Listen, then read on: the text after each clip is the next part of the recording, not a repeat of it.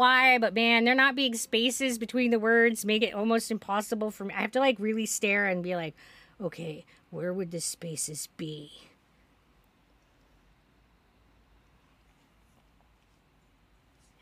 And then sometimes my anagramming brain starts kicking in, and I'll start like trying to rearrange the letter. And I'm like, no, brain, you got to keep them in the same order. You just got to figure out where the spaces are.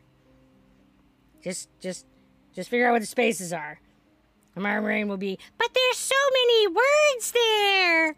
Like, nobody cares, brain. I'm glad that you can see lots of words in that group of letters, but like, nobody cares, brain.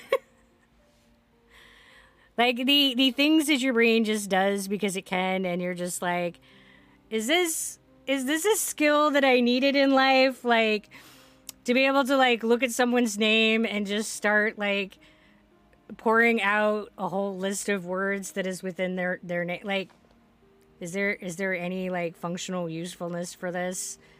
Because I haven't found one yet.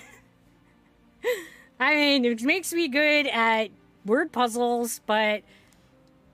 yeah, I haven't found that to be a marketable skill yet.